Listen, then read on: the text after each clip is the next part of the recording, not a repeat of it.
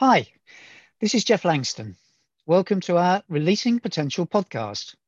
Here, music industry experts share their experiences of working in the industry, including their tips to support your journey of turning your passion for music into a business. And today I'm delighted to welcome Dr. Hayley Bosher. Hi, Hayley, welcome. Hello, thanks for having me. Delighted to have you here today. And it'd be a really good start if you could just share with listeners a sort of potted history of your career to date, including your love of music. Oh, absolutely. So I'm currently a senior lecturer in intellectual property law at Brunel University, London. And the way I got to here is not your usual academic journey, I suppose. I actually did performing arts before I did law, and I just always had a love of, music, film, theatre. And in a dream world, that's actually where I would be. Like my dream job would be in musical theatre, honestly. But since I was a bit average at that, I decided to go to law school instead. And here I am as an academic. But I really enjoy my job because I get to work with in that industry just from the different perspective and all the people working in the entertainment industry, really. I predominantly now teach law students, but in my career, I've worked a lot with creative students, actually. I worked at the University of the Arts in London, working with all different types of creative students, whether they be musicians, artists, photographers, performers, filmmakers. And I also did that in the Netherlands as well at the Academy of Digital Entertainment. I'm also a consultant, so I help people with their intellectual property, both as kind of like a fun side job for me. And also with my students, we offer a pro bono service, which is free legal advice for people who are entrepreneurs or starting up and they just want to know a little bit about what their rights are. And that's a service we offer through Brunel. So that's kind of like a Fantastic. overview picture. Yeah. Thank you. Yeah, it sounds a great journey so far, and linking a lot of things that you love, which is a great place to be. So one of the things that you've done reasonably recently is write a book called Copyright in the Music Industry. Tell us a bit about how that came about and why you did it. Yeah, I was just about to say I forgot to mention the latest things, but here we are, so that's good. Yes, so I wrote this book actually in lockdown one, as we like to refer to it, in the summer. But it was in the planning before that. It was just that's how things fell. For me, it was really important because although I'm a researcher and a lecturer, I want to do things that are actually useful in the world. I'm not the kind of researcher that does books just to put in the library. And so this book, it was really important to me to make something that was actually not for other researchers to read, but for artists and performers and people in the music industry to read and help them to understand a little bit more about copyright and about their rights. So that was kind of the idea behind the book itself. It's not really your typical academic book, although I have typical academic books. This one is not that type of book. It was such a joy to write because I got to be really myself and just write as a person, as opposed to, academic writing is very formal and different style. Whereas I wrote this colloquially and I crack a few jokes. It's supposed to be an enjoyable read, and it comes with a playlist because as I was writing it, I was listening to all the music that I was telling the stories about what's happened or using them as examples to explain different points of law. And I was really enjoying like getting into it and like listening to the two songs and do they sound the same, that kind of thing. And I thought, when people read this book, I want them to do the same thing. So I collated all of the songs in the book into a playlist, and you can it's an immersive experience. You can listen along as you read. That's a brilliant approach because copyright and publishing are two sort of still areas of mystery in the world of music, and it's great if you've been able to demystify it in some way for for people that need to know about it. And very often when people are starting out in the music industry, and I'm sure a lot of listeners to this will be just starting out in their career, it's such an important part of knowing what they need to know as an artist. So what are a couple of need to knows, have to knows in terms of copyright? And I know it's a fairly hefty book, but if you could just pick a couple of really key points.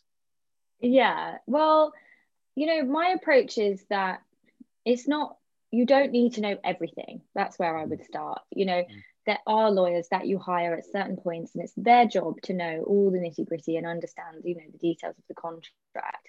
The very first thing that you need to know is just that as a musician or as a performer, as a songwriter, you have rights.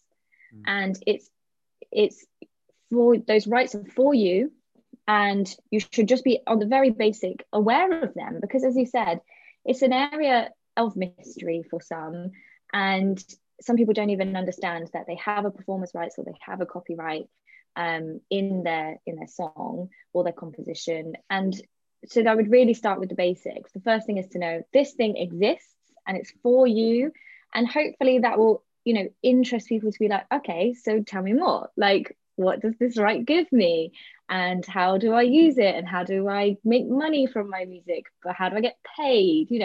It kind of should lead you into more in that direction.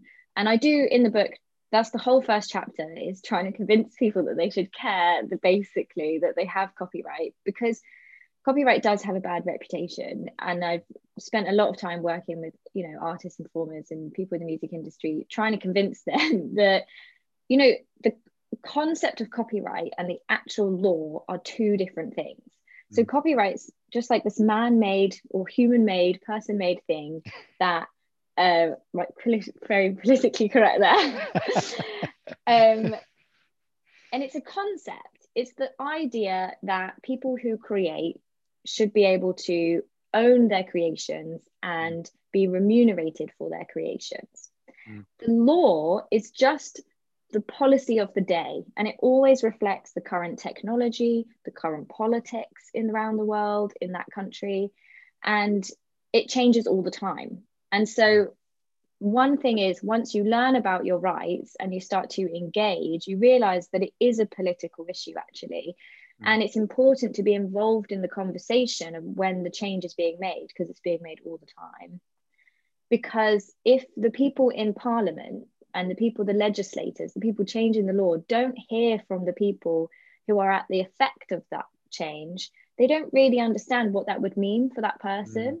So the second thing I would say is, to first understand a little bit around your rights in order to function in your, in your music business, but then also to engage with it at another level, where you might join a union, or there's lots of collective organizations depending on what you do in the music industry. You can join the Ivors Academy if you're a songwriter.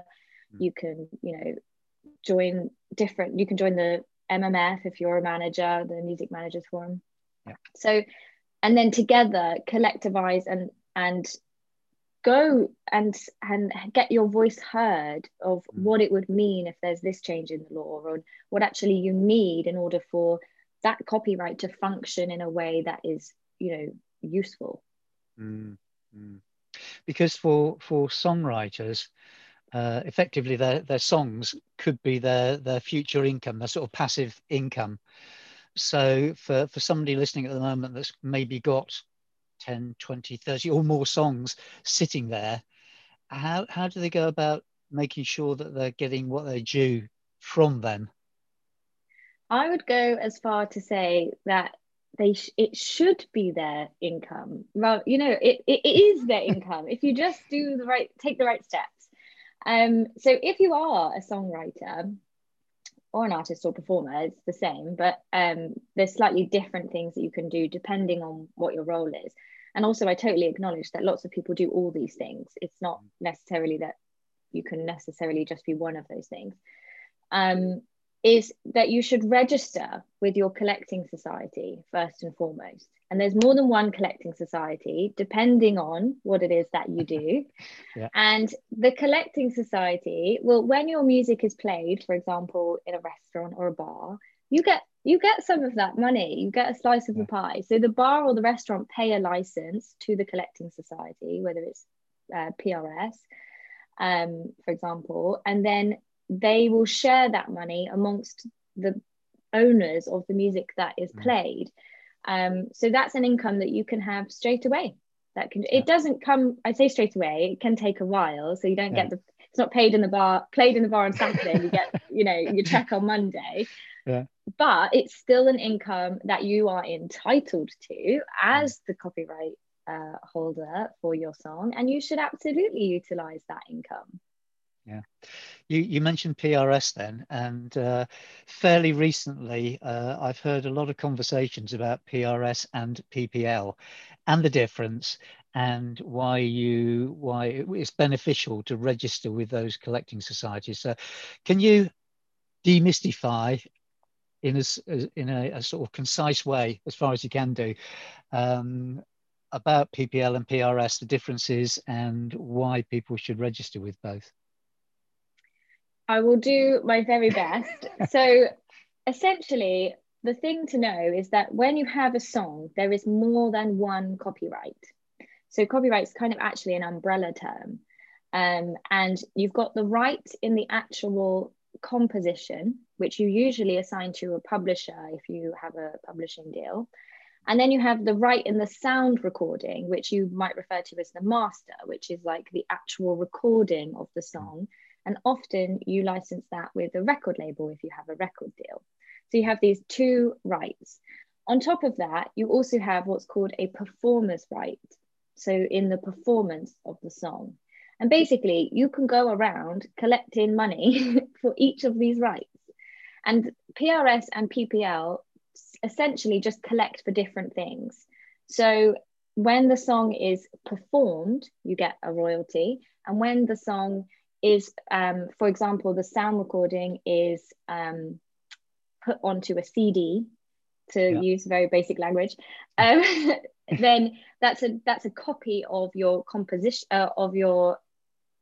I nearly said it wrong then. It's a copy of your sound recording, and therefore you have a different type of royalty. Same as if your song is played on the radio, or if your song is streamed, then you get all these different revenue streams, basically.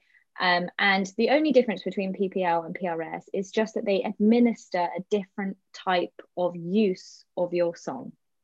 And so you need to register with both because they don't cross over. Right. So, and sometimes it's very confusing, actually. It's not that straightforward about which, because they cross over on certain things like radio and streaming, because the lines are very blurred about which is which.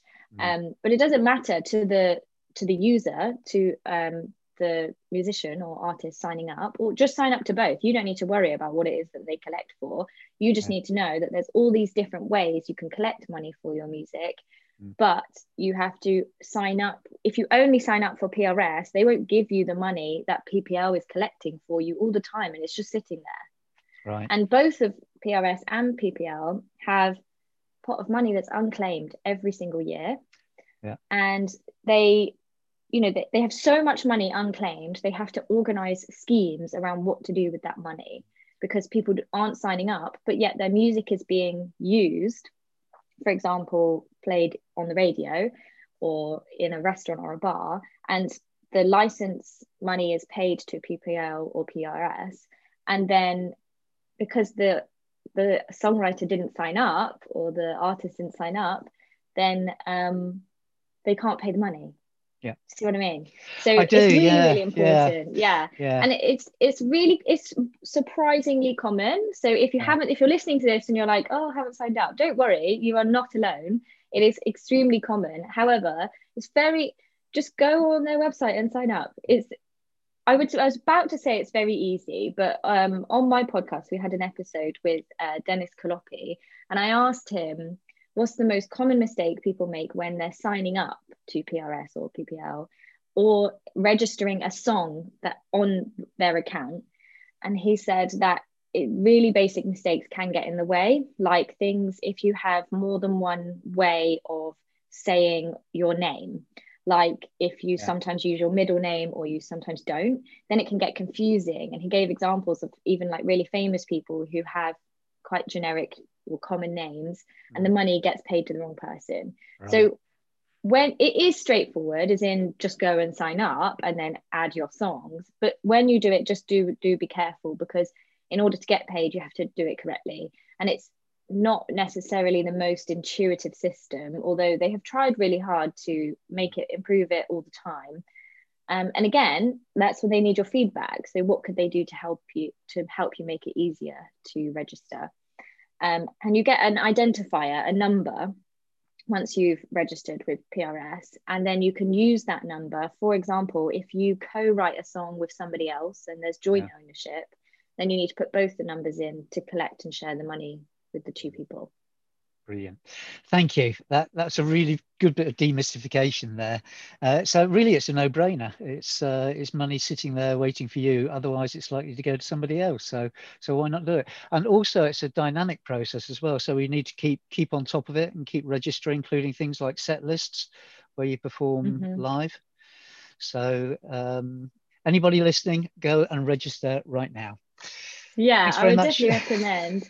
The other thing that we talked to Imogen Heap on the podcast as well, and she talked about this thing called the Creative Passport, where you can go and it will host all of your information. And that's another sort of database place to look. And kind of sounds like, ooh, admin, a bit boring maybe. But I feel like what I really liked about what she was explaining about the Creative Passport is having all your information in one place, because there's all these numbers like, your PRS number and, for the other collecting societies. And the good thing about the Creative Passport is that you have everything in one place. And you can also put in there all your information, like your songs and your record label and if you've got a manager, and you have all of that collected and kind of organized in one place. So that's another thing I would have a look at. Brilliant. Really fantastic tips there, and we'll put links to all these societies and tools that people can use in the episode notes for anybody listening. You mentioned a couple of times your podcast, so you are a podcaster yourself, a podcast called Whose Song Is It Anyway, which is co-hosted by Jules O'Riordan, who many people will know as Judge Jules. And I remember many a Friday night tuning into Judge Jules. A couple of questions. First of all, how did you come to be co-hosting with Jules O'Riordan? And then the second question is a couple of surprises that maybe you've come across in some of the guests that you've interviewed. Yeah, so lots of people ask me this about Jules, and honestly, I don't have a very exciting answer. It's just, I just asked him. I just said, excuse me, Jules O'Riordan, would you like to come and co-host a podcast with me? And he said, yeah. So it's really just his willingness, honestly. And yet he's a really great co-host because he has such an extensive experience in the music industry. He's actually obviously is known for his music and DJing, and he's also worked in A&R, he's worked in different parts of the music industry, and now he's actually a practicing lawyer, not a judge, but a lawyer. And so now he works with lots of clients and he knows the legal side very well in terms of the practicalities of contracts and stuff like that. So he is just brings so much to the table as a co-host because of that really broad perspective. And then I try to bring a bit of the research side, and our guests are anybody from the music industry. We've had people from all those organizations that I just mentioned, and also some artists and songwriters like Imogen Heap, Crispin Hunt, and Tom Gray from Gomez. A couple of things that surprised me. I mean, the first thing I have to say, it's just been an absolute pleasure. It was a real joy to do. And I did it during lockdown, and I think it really kept me going, like talking to people, having the really engaging, interesting conversation. And everyone was so passionate and enthusiastic. I didn't have to ask anybody twice to come on my podcast and talk about copyright, which I thought, I said at the beginning, copyright does have a bad reputation and maybe people think it's something a bit boring, but I definitely think that that's changing because people were thrilled to come on my podcast and talk about copyright. So I was like, great. Everyone's getting into it as much as I am. So that was really, really nice. And I think a couple of things that kept, people are really interested in getting, the thing I said about getting engaged with the actual process. And I think this is actually quite a big shift in the music industry, because before I got the impression that we were quite passive, like, oh, there's this thing called copyright and maybe we'll whinge about some of the things that aren't very good, but we're not actually going to do anything about it. Whereas now people are becoming much more proactive, and actually, we've got the streaming inquiry going on, and that's come about because of people genuinely knocking on the door of their MPs and being like, you know what, this is not working for me, can you do something about it, please? And that's been amazing. And for me, that is the point, because even though I'm obviously a pro copyright person, I don't think that copyright works perfectly, and there's many things that need to change about it. But the process of law is that it can only be made based on the information that the people making the law have, and often they are not the people who were on the ground experiencing the law that they're trying to regulate. So you really need that engagement. And that's also been really wonderful part of the podcast, is seeing that shift. Brilliant. Thank you. It's been absolutely fascinating conversation, Hayley. A couple of final things, well, sort of final things. First of all, what would be your top tip for maybe somebody looking to build a career in the music industry, whether it is as a singer-songwriter or a producer or whatever? Top tip for building that career in the music industry?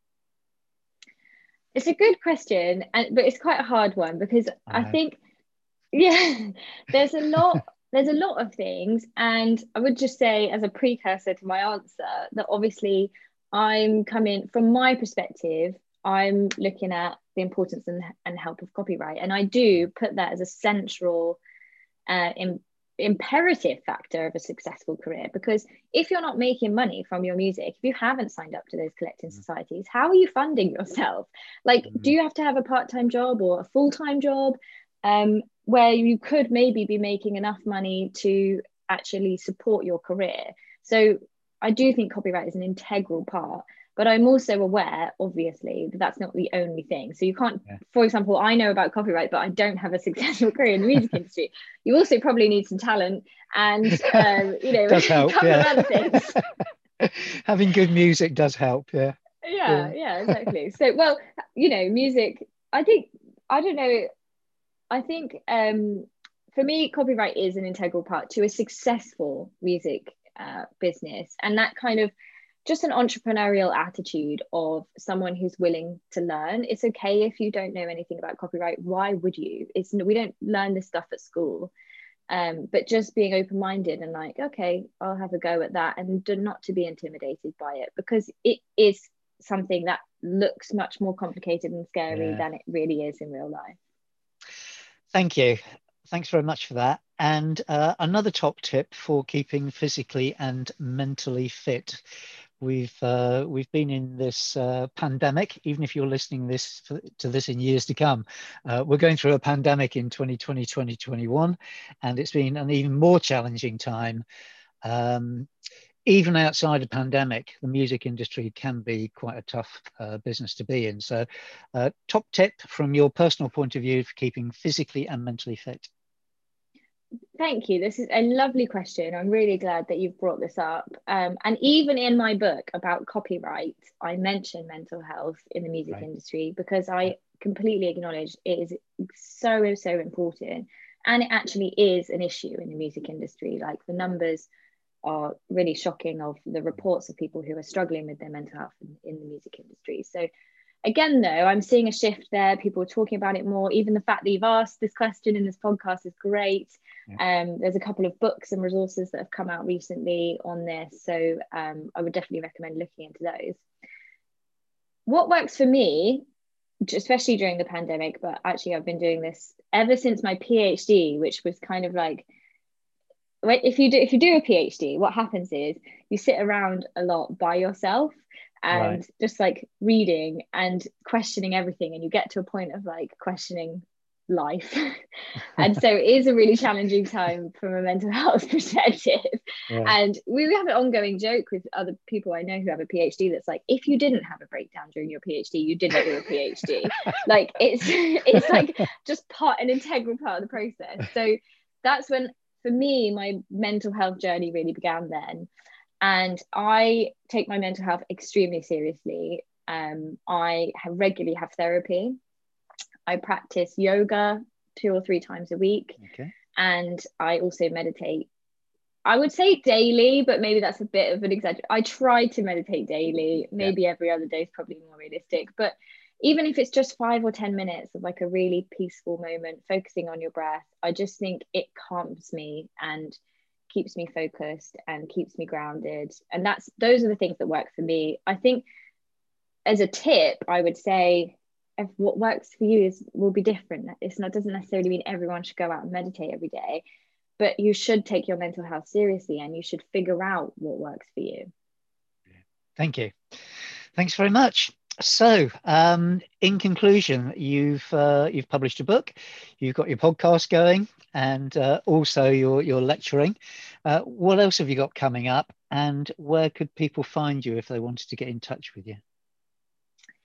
I have some really exciting projects that I'm coming up next year, but I can't exactly say what they are at the minute because we haven't Okay. signed contracts and all of those things.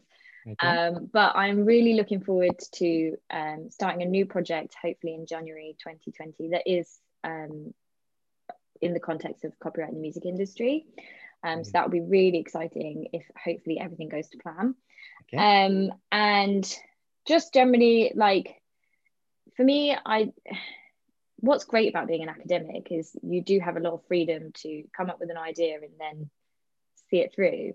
So I'm always looking for new, interesting areas of research in the music industry or anything to do with copyright, really. So yeah, watch this space. In terms of where to find me, I'm actually like love social media. I'm everywhere. You can find me on Twitter, Instagram, LinkedIn, the podcast, and